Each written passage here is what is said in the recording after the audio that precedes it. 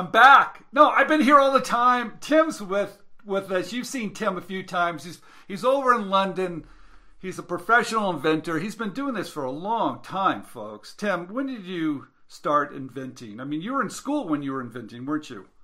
Yeah, I was doing my A levels, so I guess I must have been 16, 17 years old when it happened to be that the examiner for my A levels was on the patent board, and he encouraged me to apply for a patent for my design technology project. So yeah, a number of years. Yeah, and what happened? You came up with you actually came up with an invention that actually changed the industry, didn't you? It did, yeah. It's just as surprising to myself as anyone else. It's a shoe, and it's called Vivobarefoot. And it really just started out because I needed a different kind of shoe to overcome a sports injury. I love playing tennis, and when I was a teenager, I used to play tennis every day. I twisted my ankles maybe like a dozen times, and I just really felt like the shoes that I was wearing, all the tennis shoes on the market, were not right for me, and I wanted something that was very thin to help me with my footwork and help me overcome this injury. And yeah, one thing led to another, and I ended up licensing it. And changing a whole category that product sells around the world, doesn't it? Yeah, I mean, I was driven by my own personal need, but it turned out that other people have similar problems with footwear. So, we launched this product in 2003, and the first few years were very quiet, very modest. And then around about 2011, we had some, amazing marketing with a book called Born to Run that came out. And suddenly a spotlight was thrown onto this whole category, and a lot of companies jumped on board and made, their version of the barefoot shoe. It's really developed a very loyal following, and now, the product is selling better than ever. Well, congratulations. That's a big deal. Did you expect that at such a young age you would get a hit right out of the gate? No, and it's one of those things that, like, all the, other students, the tutors at the college, no one was really, pointing at that product saying it was going to be that big a hit. And I didn't expect it either. I mean, my major aim was to overcome my own injury. And yeah, so it's a surprise. I mean, I don't think you can really predict things like this. I don't think you can either.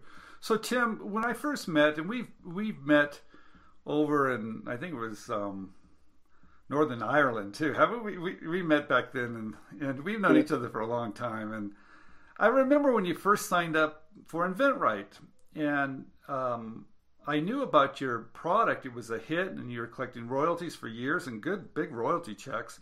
And I asked you, Tim, why would you bother with us? I mean, what could we possibly do for you? You know how to do this. You're a pro. So why did you join InventRight? Yeah, well, I mean, I was reading One Simple Idea, and the way that you were describing licensing was fantastic, and you were having a great time doing it. And I thought, there's something for me to learn, because all of my licensing experience is very narrow, whereas with what you have is just this very broad, experience. You have so many students that come through, and I wanted to really enjoy the process and really feel like I was a professional at it. Licensing is not taught on any design degree that I know of, or maybe you teach on one now, but my design degrees didn't even cover the subject. So that was one major thing. And additionally, I think, as a profession, as a design student, you get taught how to design something from concept right the way through to manufactured product.